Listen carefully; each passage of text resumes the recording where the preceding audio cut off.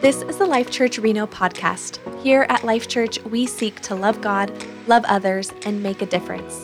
Today's message is from the Book of Acts sermon series.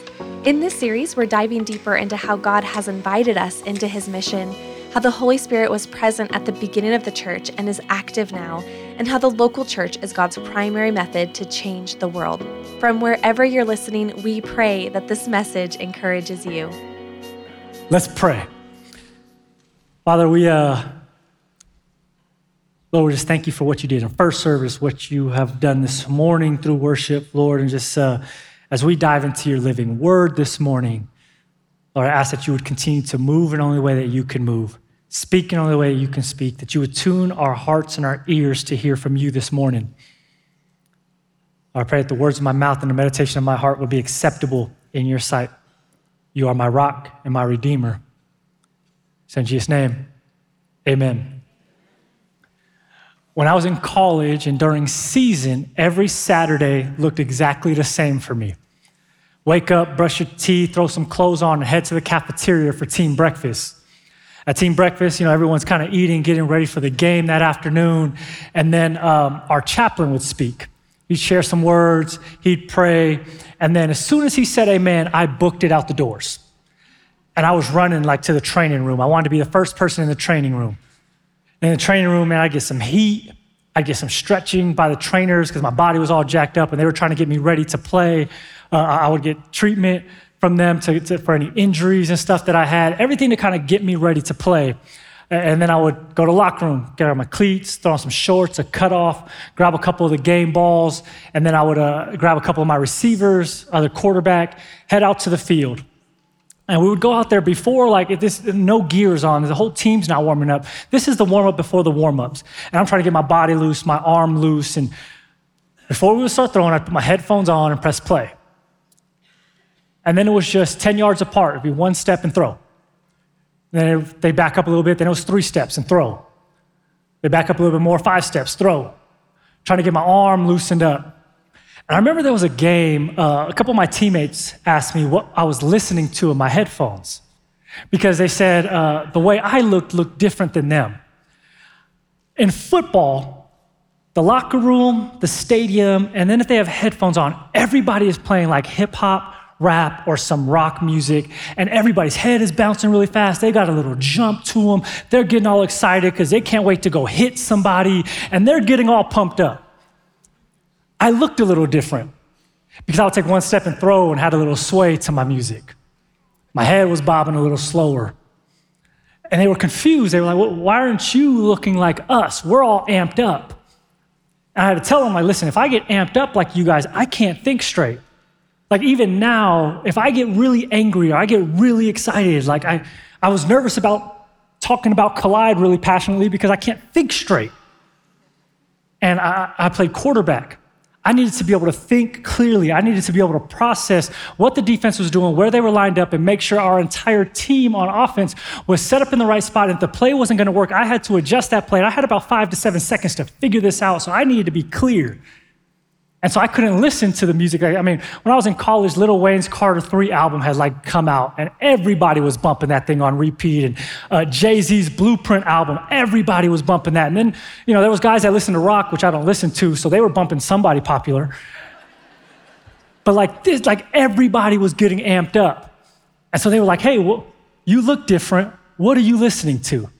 And I had to tell them, listen, my game day playlist is a little different. I got Motown old school joints on mine. I had artists like Marvin Gaye and Smokey Robinson, The Temptations, Stevie Wonder, Boyz II Men. Boyz II Men's Motown Philly was the first song I would play when I started warming up. And then I also had some reggae, Fiji, J Boog, Bob Marley, Revolution. That was the music I had to listen to. It calmed me, relaxed me, made me ready to play. I looked different than the rest of my team. We would do the coin toss, and then our entire team would gather up, and then it was like a dumb mosh pit with no music. And we'd have this little chant, and everybody started going crazy, and they're butting heads, and I'm like, you guys look dumb, we're about to go do that. They're going absolutely nuts. And I'm in the back, just don't hit me, all right? Chill. I just looked different than the rest of my team that was getting ready to play. And they would just ask me, why are you like that? Well, what's so different? It's like the people you see, if you go to the gym and you see the person at the gym, they got their headphones in, and before they get under the squat rack or before they lay on the bench to bench press a lot of weight, their head's going all fast and they're rapping or singing their song, and then you can hear them through your headphones when they start to bench, and you're like, oh my gosh. Right? Like just angry at the weight. Or the person you see at the grocery store, they've got headphones in. Everybody else in the grocery store is just pushing their cart, grabbing their groceries. But this person's got music on. Nobody else can hear it, but they got a little sway and they're gliding through the grocery store. They look really happy to be at the packed Costco. Or the person in the car that you're driving next to, and they're rocking out so hard to the song that they look like they're at a one-person concert. They're just going for it. When I see people like that, I'm always like, man, what are you listening to? Because I want to know, is there a song I don't know about? And I want to know, are you on beat or off beat? Because to me, I'm like, you're fully off rhythm. But I don't know, you could be listening to anything from Mozart to Bruno Mars. And some of the people listening to Bruno Mars, it looks like they've watched Bruno Mars's YouTube music videos for hours practicing the choreography. And you're watching them in the car and they're doing all the moves. I'm always interested, what are you listening to? What are you jamming out to? We've been going through the book of Acts for the last couple of months, but a couple of weeks ago we started this series called Devoted. And really just asking the question, man, what is the early church devoted to? What should the church be devoted to? What should we be like? And I think the early church, the way they lived their life, looked like the people in the store or in the car or at the gym, that they lived their life to a music that was different than the world. And the world didn't get it. They just looked different. And today I want us to look at one thing that made the early church very different and very contagious to the rest of the world. It's the joy that they had that was so different. They were devoted to joy. If you have your Bibles, open them up to Acts chapter 2, verse 42. This passage, this has kind of been our jump-off passage for the entire series of Devoted, of man, what were the early church and the disciples, what were they devoted to in this Christian life? Verse 42 says, they devoted themselves to the apostles' teaching and to fellowship, to the breaking of bread and to prayer. Everyone was filled with awe at the many wonders and signs performed by the apostles. All the believers were together and had everything in common. They sold property and possessions to give to anyone who had need. Every day they continued to meet together in the temple courts. They broke bread in their homes and ate together with glad and sincere hearts, praising God and enjoying the favor of all the people. And the Lord added to their number daily those who were being saved. I like the way the Message translation does verse 46 and 47. It says, they followed a daily discipline of worship in the temple, followed by meals at home. Every meal a celebration, exuberant and joyful as they praised God. People in general liked what they saw. Every day their number grew as God added those who were saved. Different translations will take the word here and translate it as glad, or some will do joyful. And for today's purpose, as we look at the disciples being devoted, in the early church, devoted to joy, we're going to take kind of all the words that kind of encompasses. So joyful, joyous, rejoice, glad, etc. And under the umbrella of they were devoted to joy. The early church was so devoted to joy. They had an understanding of what real joy is. You see, real joy is more about what God has done for me, not about what is happening to me. In Acts 5, we get this story of the apostles being arrested and they're thrown in prison. And the high priest gathers the Sanhedrin together and they're trying to figure out what they're going to do. And that night, while they're in prison, it says the angel of the Lord shows up, says, leave prison and go to the temple and start to tell people about this new life, this life in Christ, of who Jesus is. And the next morning, the high priest and Sanhedrin, they send a guard to go get the apostles. And when the guard shows up to the jail, they're gone. He's like, hey, the door's closed, it's locked, but they're gone. But I know where they're at. They're at the temple. And so they send them, go get them again. Arrest them a second time. But this time, don't throw them in jail. Bring them to us. We're going to kill them. And then this man by the name of Gamaliel speaks up. And he says, hey, don't you remember those other guys that claimed to be the Messiah? Because Jesus wasn't the only one. There's been others. There's been others since. He says, don't you remember those other guys that claimed to be the Messiah? They had like 400 or 500 followers. You remember those dudes? Remember when they died, their people scattered, and the little faith or religion around that individual, it died out as well. He was like, yeah, we remember that. He goes, okay, if what they say about Jesus, if this is truly from God, no matter what we do to them, it won't stop. If we kill them, it won't stop. But if this is from man, just let them go. It'll die out on its own. And so they agree. And then but before they let them free, they flog them and they torture them and beat them. And then they let them free. And I want to focus on the apostles' response in verse 41. It says, the apostles left the Sanhedrin rejoicing because they had been counted worthy of suffering disgrace for the name. Day after day in the temple courts and from house to house, they never stopped teaching and proclaiming the good news that Jesus is the Messiah. The Bible does not say that they went limping out of the court with the Sanhedrin. The Bible doesn't say that they were carrying each other out. My bet is their bodies were in severe pain. Flogging hurts. It's torture. And they don't walk out. The Bible doesn't tell us that they were being limped out or carried out. My bet is some of them had to be. It says they rejoiced after being flogged, that they rejoiced in this, that they were not focused on their present circumstances. They didn't concern themselves with being arrested twice, with being in prison, with being threatened to be killed, with being beaten. That was not their focus. Their focus was on God and what he had done for them. They focused on the grace and the mercy of the cross, the love and the forgiveness of the cross, and it produced joy in them. We see the early church had this devotion to joy. We see it in Acts 8 when the church is under major persecution and they're being scattered and people are running for their lives. And it's everywhere the people went that they were scattered to, they took the gospel with them. They started to share the gospel, tell people about Jesus, even though there was a threat on their life every place they went. In Acts 8, we see this moment where the people are scattered and we find Philip in Samaria. And Philip is preaching the gospel, he's sharing Jesus with people, and then it tells us that amazing signs and wonders are done, and demons are cast out, and he's healing the lame and the paralyzed in Samaria. And the city's response in Acts 8:8 says there was great joy in that city. Later on in chapter 8, we see Philip and the Ethiopian eunuch. And while he's there, he encounters this Ethiopian eunuch on the road. The Ethiopian eunuch is reading this Old Testament passage. Philip says, hey, do you know what you're reading? He goes, how do I know if nobody tells me?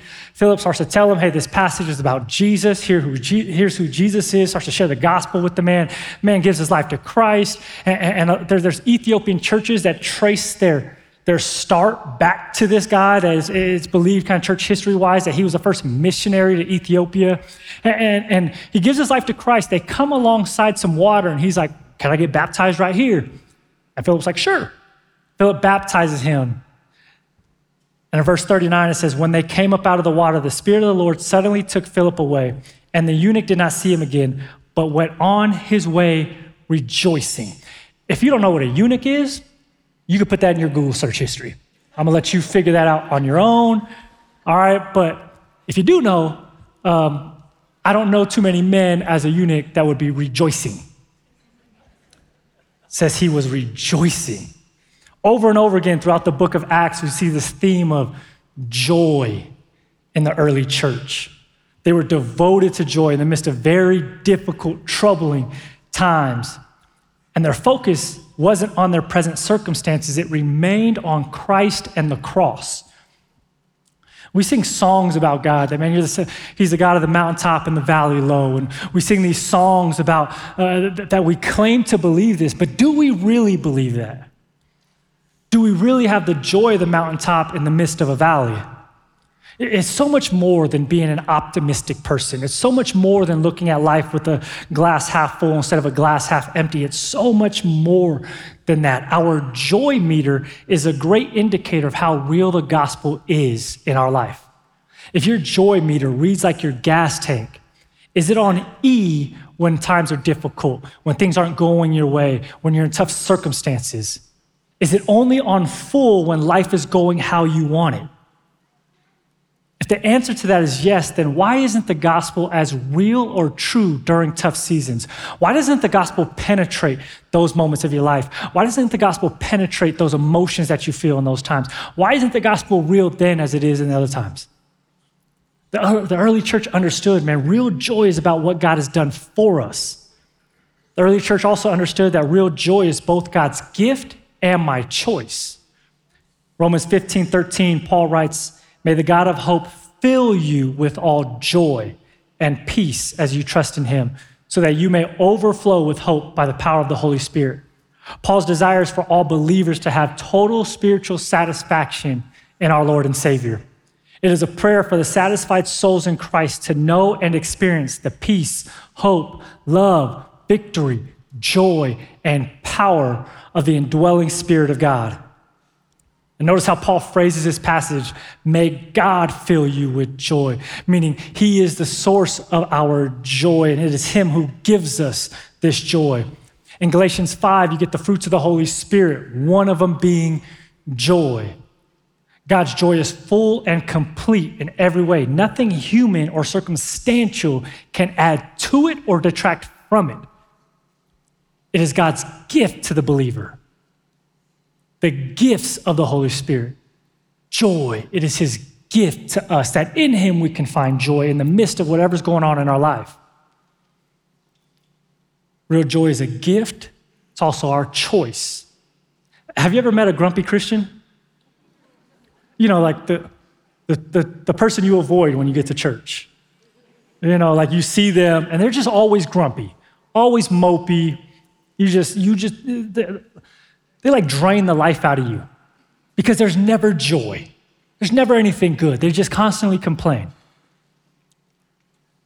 It seems like they're choosing to be grumpy all the time. Being consistently grumpy and mopey as a Christian is sin. That's not of God. We have a choice in how we handle situations. You know, the popular saying, actions speak louder than words. If you're married, your wife has probably told you this so many times. Actions speak louder than words. For the Christian, it's our reactions, I believe, that speak the loudest. It's our reaction to situations and circumstances in life, good or bad. Our reaction, I think, that speaks the loudest to the world. Don't get me wrong, there are times, and Scripture is very clear on this, there are times of grief and sorrow and pain and a heartache. The Scripture is very clear, but that should not be the Christian's norm in their response to those. The Christian norms of their life should not be grief and sorrow always, or grumpiness and mopiness. Joy is the pattern of the Christ follower. There are no fruits of the Spirit that are mopey and grumpy. They are not the dwarves that are following Snow White around. That's not the pattern of the Christ follower. In sports, you get a popular saying by coaches, there's two things you can handle, or two things you can control, your attitude and your effort. And what the coach is trying to tell his players is, listen, you can't control the refs. You can't control what they do, the penalties they call. You can't control if they're calling a fair game or not. You can't control the other team. You can't control if that guy cheap shots you. You can't control them. You can't even control your coaches, the playing time you get, the plays they call. You can't control these things. You can control your attitude and your effort. See, for us, we can't control the world around us. I think the last couple of years have made that very, very clear. We cannot control the world around us, and some of the time we can't control what happens to us. There are consequences for our actions, but there are times that we can't control the things that happen to us. But we can choose our response in the midst of both the good and the bad times in our life. There was the church I grew up in, there was a single mom, 2 boys. Both of them killed by gun violence in like an 18-month period. And I remember I'd watch her at church when she would show up. And you could tell what kind of week it was for her by the way she was dressed. If she was in jeans and a t-shirt, it was a little bit of a better week. But there were Sundays that she showed up in house shoes, like the literal house shoes, like Crocs are not house shoes, like real house shoes, you know, the ones that only stay at home, and sweats, and a hoodie, and her nightgown you could still see underneath, and you knew it was a really tough week for that mom. She would sit right here, right where you're at, front row on the right-hand side. I'd sit in the back because I wasn't like our high school students who sit in the front. I sat in the back. And I would hang out back there. And I don't know what songs were played that day, those days. I don't know what the message was on. I couldn't tell you anything about that except for her. I just watched her. I had to be about 17, 18 years old at this time, and I just would watch her. And you would watch her worship, cry her eyes out, collapse into her seat, as if the weight, the pain, the agony she felt was crippling her. And yet there was also this smile at times.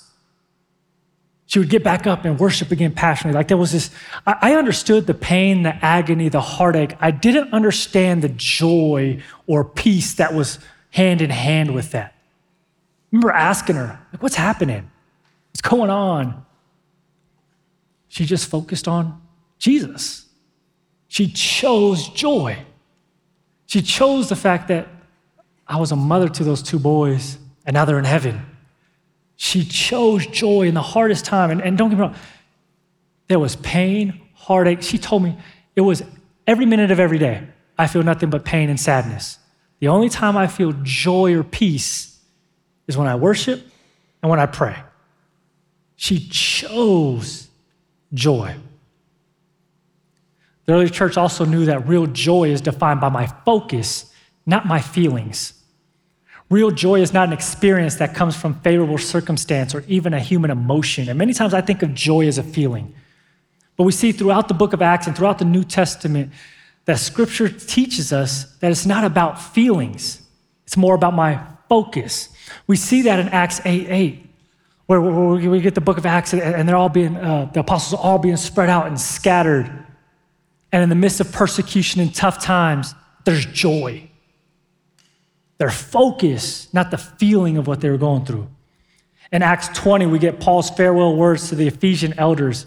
And in his goodbye, he says this in verse 23, I only know that in every city the Holy Spirit warns me that prison and hardships are facing me.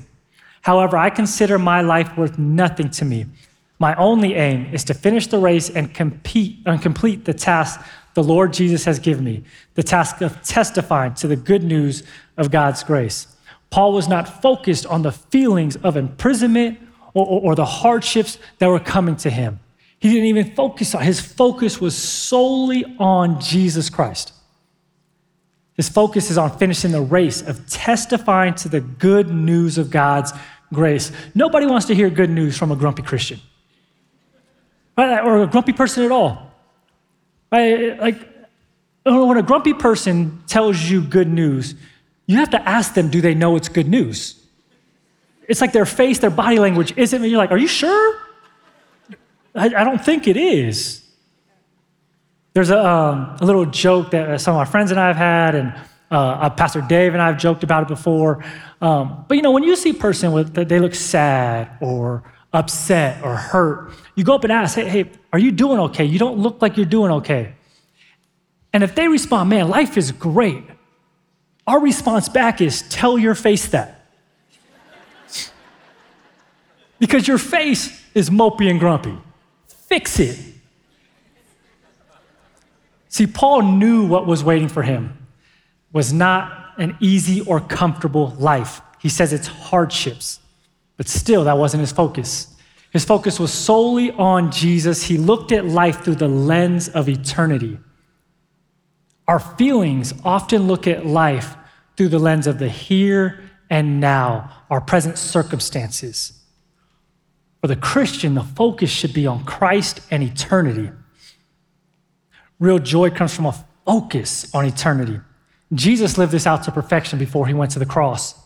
Hebrews 12, 1-3 tells us, therefore, since we are surrounded by such a great cloud of witnesses, let us throw off everything that hinders and the sin that is so easily entangles, and let us run with perseverance the race marked out for us, fixing our eyes on Jesus, the pioneer and perfecter of faith. For the joy set before him, he endured the cross, scorning its shame, and sat down at the right hand of the throne of God. Consider him who endured such opposition from sinners, so that you will not grow weary and lose heart. Jesus ran for two things: the joy set before him and sitting at the right hand throne of God the Father. He ran for the joy of exaltation. The prize Christians run for is not heaven. If you have put your faith in Jesus, you are an adopted son and daughter of God the Father. Heaven is yours. Heaven's already ours. That's not what we run for. We run for the same prize that Jesus ran for. We run for the joy of exaltation God promises will be ours if we glorify him on earth as his son did. And we glorify God by living a life of obedience to him and letting his attributes shine through us. Part of that race is our devotion to joy. Jesus looked at the flogging of the cat o' nine tails, the beating he took, the nails in his hands and his feet. He looked at the cross with a focus on eternity. That focus on eternity is how somebody would get through the most unjust thing that has ever happened in our world. A man who never sinned, never did anything wrong, and didn't just take the punishment for one, but took the punishment for all. His focus was on eternity. His focus was you and I, eternity with him. The Christian life isn't about living a life for Christ. It's about Christ living in and through us. And for the Christian, that means a focus on eternity the way that Christ did. It means devoted to joy the way he saw the cross and went to it with joy.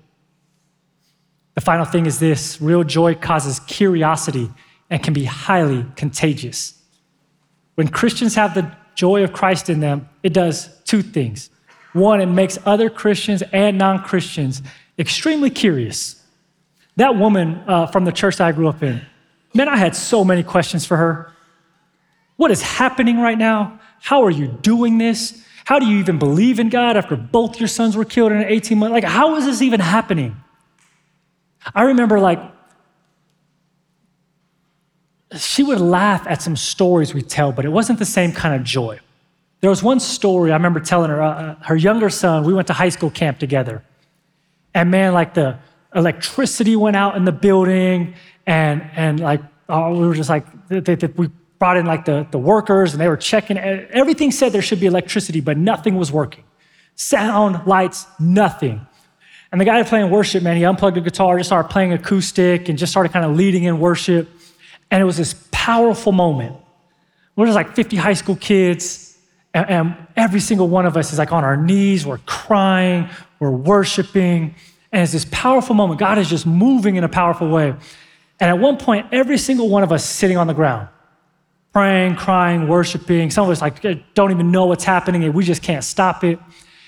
And our youth pastor's listen, just start giving it to God. Whatever's on your heart, just lay it at his feet, tell him. And he's just telling us to let it all out. Her son let it all out. We are on this hard tile floor that has to be laid on nothing but concrete. And he let it out, man. He farted. And being in San Diego, if you were within 10 feet of him, you thought for sure it was an earthquake. Everybody could hear it. I mean, it was, and everyone's trying to hold in their laughter. And then one kid let out an accidental snicker and everybody lost it. I remember we told her about that story and she laughed, and she thought it was funny, but it wasn't the same kind of joy. And so I just had so many questions. What is happening? How are you doing this? What's going on? I was so curious about what was going on there. When our joy is in Christ, it looks different than the world's happiness. And I believe it is most revealed in the most difficult times of our life. For example, man, when we grieve the death of a loved one, if that loved one knows Christ, we grieve in a different way. Yeah, we're sad, we're heartbroken, but we also grieve with joy and with hope. I remember my grandmother passed away. I was 15, I was a sophomore in high school. Remember when she passed away, man, I was angry, mad at God, I was bitter, I was frustrated. I mean, she was the glue to our family. And I was man, I didn't get it. All I felt was the pain and the heartache. No doubt in my mind, my grandma's in heaven. She had cancer. And I remember my dad telling us, hey, grandma had a conversation with us. She's got cancer. She's not going to go through any treatment. She's good. She just wants to go be with Jesus. I remember, man, it was my dad, all his siblings, all his spouses, and all our cousins, and my siblings, all in the room when she took her last breath. I remember being so mad. Now, being a little bit more mature, understanding the proper way to grieve the loss of a loved one who I know loved and knew Jesus, man, the day she took her last breath became the greatest day of her life. We grieve differently. And the world looks and goes, why are you not as sad as us? Why are you not as heartbroken as us? Well, let me tell you about the hope and the joy that I know they're in heaven. It's the greatest day of their life. It's why when I die, I've told my wife this, I've told family this. Don't get a casket and bury me and get a tombstone. Don't show up and visit some gravesite. I'm not there. It's a lot of money. Don't do that. Now, if this is your plan, I'm not saying anything against you or any family. I've got family that have done it too. This is my personal preference. I'm not saying I'm right or wrong in this. But whenever that day comes, my favorite way to do a birthday since I've been a kid is a big barbecue. I don't care about going to Disneyland or I just want a big barbecue, everybody hanging out. I would call my aunts and ask them to cook my favorite dishes that they cook. And I just want a big barbecue. That's how I want my funeral to be. Like, I promise you, I'm not sad. I promise you, I am fully celebrating in heaven. I promise you, there's nothing but joy and happiness and peace. And I'm experiencing all of the things that Jesus accomplished on the cross in perfection. I promise you, I'm not sad. So I get that my family may be sad, loved ones may be sad, but please celebrate with me. Because for the Christian, when I die, I hope that the way we celebrate the fact that I am in heaven would then bring other people that I love and care about who don't believe in Jesus, ask the question, why are you celebrating? Well, let me tell you about Jesus. See, when we choose joy on the mountain and in the valley, the outside world starts to wonder, where does our joy come from? It automatically opens doors for a gospel conversation. People both inside and outside the church start to wonder. They start to become curious. So real joy produces curiosity in others, and it's also highly contagious. There's a pretty well-known pastor who a little over a year ago lost his wife, and they have a couple of young kids, like under the age of 10. And I've never met this man, don't know him personally. I have watched him from a distance. I have watched him on social media, be fully transparent, talk about the struggles of that. I've listened to every podcast he's been on. I've listened to every sermon he's preached in the last year, just wanting to watch and go, how are you handling this? And he talks about the joy in the midst of the hardest time of his life, losing his wife, his best friend, the woman he loves and adores, and now becoming a single dad, having to communicate this to his kids, how to disciple his kids in the midst of this. And I just watch. And I'll tell you, I am a Christian, I am a pastor. I mean, I'm up here doing this. And I watch him and I'm like, man, I want to be like that. How do I be like that? How do I get some of that? Both Christians inside the church are watching you and people outside of the church. When we respond to things with joy, people start to ask, where does that come from? How do you have joy like that? Let me tell you about my Jesus. There's a quote that's attributed to Francis of Assisi, and he says this, preach the gospel at all times, use words if necessary. Now I don't fully agree with the statement. I get what he's trying to say. But the Great Commission seems very clear to me. Go and tell. So I do think we're supposed to use our words and tell people about Jesus. But I get what he's trying to say. His point is that our lives should be a living example of the gospel, of who Jesus is. We've been working our way through the book of Acts looking at, man, what was the church devoted to? Asking our question, why was the church devoted to these things? And how did that impact the kingdom of God and the country and the people that they came in contact with? How did it change things? We've looked at generosity and compassion, love and unity, and obviously today, joy. The early church understood this truth that the joy they have in life shows the gospel to the world through action. It makes Jesus come alive to the world. I'm gonna finish with this. And I was racking my brain about how I was gonna finish this message. And then my wife sent me this article from a lady named Amy Gannett. And I had all these types of ideas, and I read this, and I was like, okay, this is how we're gonna end. I just wanna read her words. She says, as Christians, we have the privilege of living in the ways of heaven while still living on earth. Or put it another way, we get to dance to the music of heaven, even though others can't always hear it.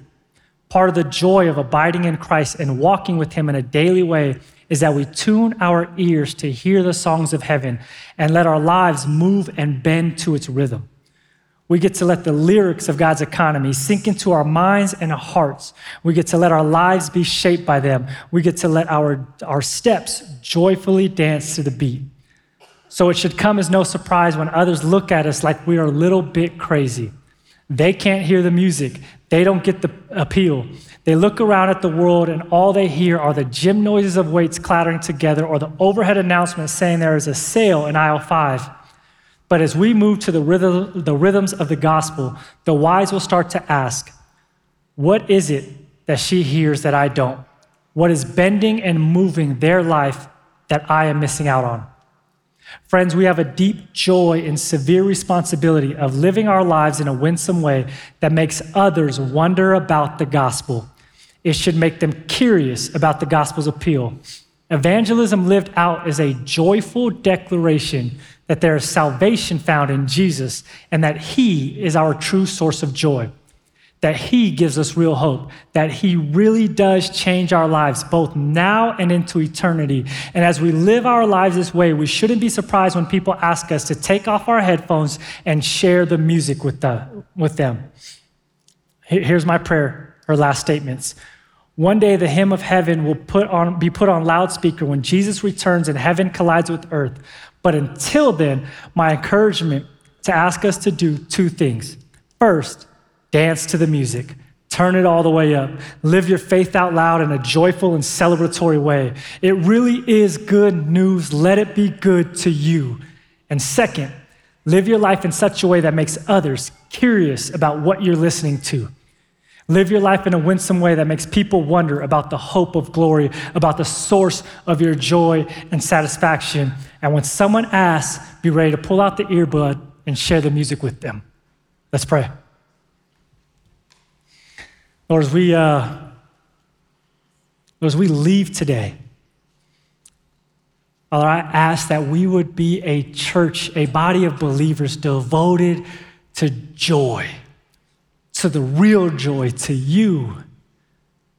Lord, I pray that the way we react and respond to situations in our life would always be with joy and humility. You are the God of hope. You are faithful. You're good. You're loving, gracious. Lord, the things that the world can't do, you do in perfection. May we always have a heart of joy for what Jesus did on the cross, his atoning and accomplishing work. Lord, may we live our lives in a way that make the world ask, what music are you listening to? It's in Jesus' name, amen. Thank you for listening to the Life Church Reno podcast. Remember to subscribe to hear more messages like this, and you can also find more information at lifechurchreno.com. Blessings to you.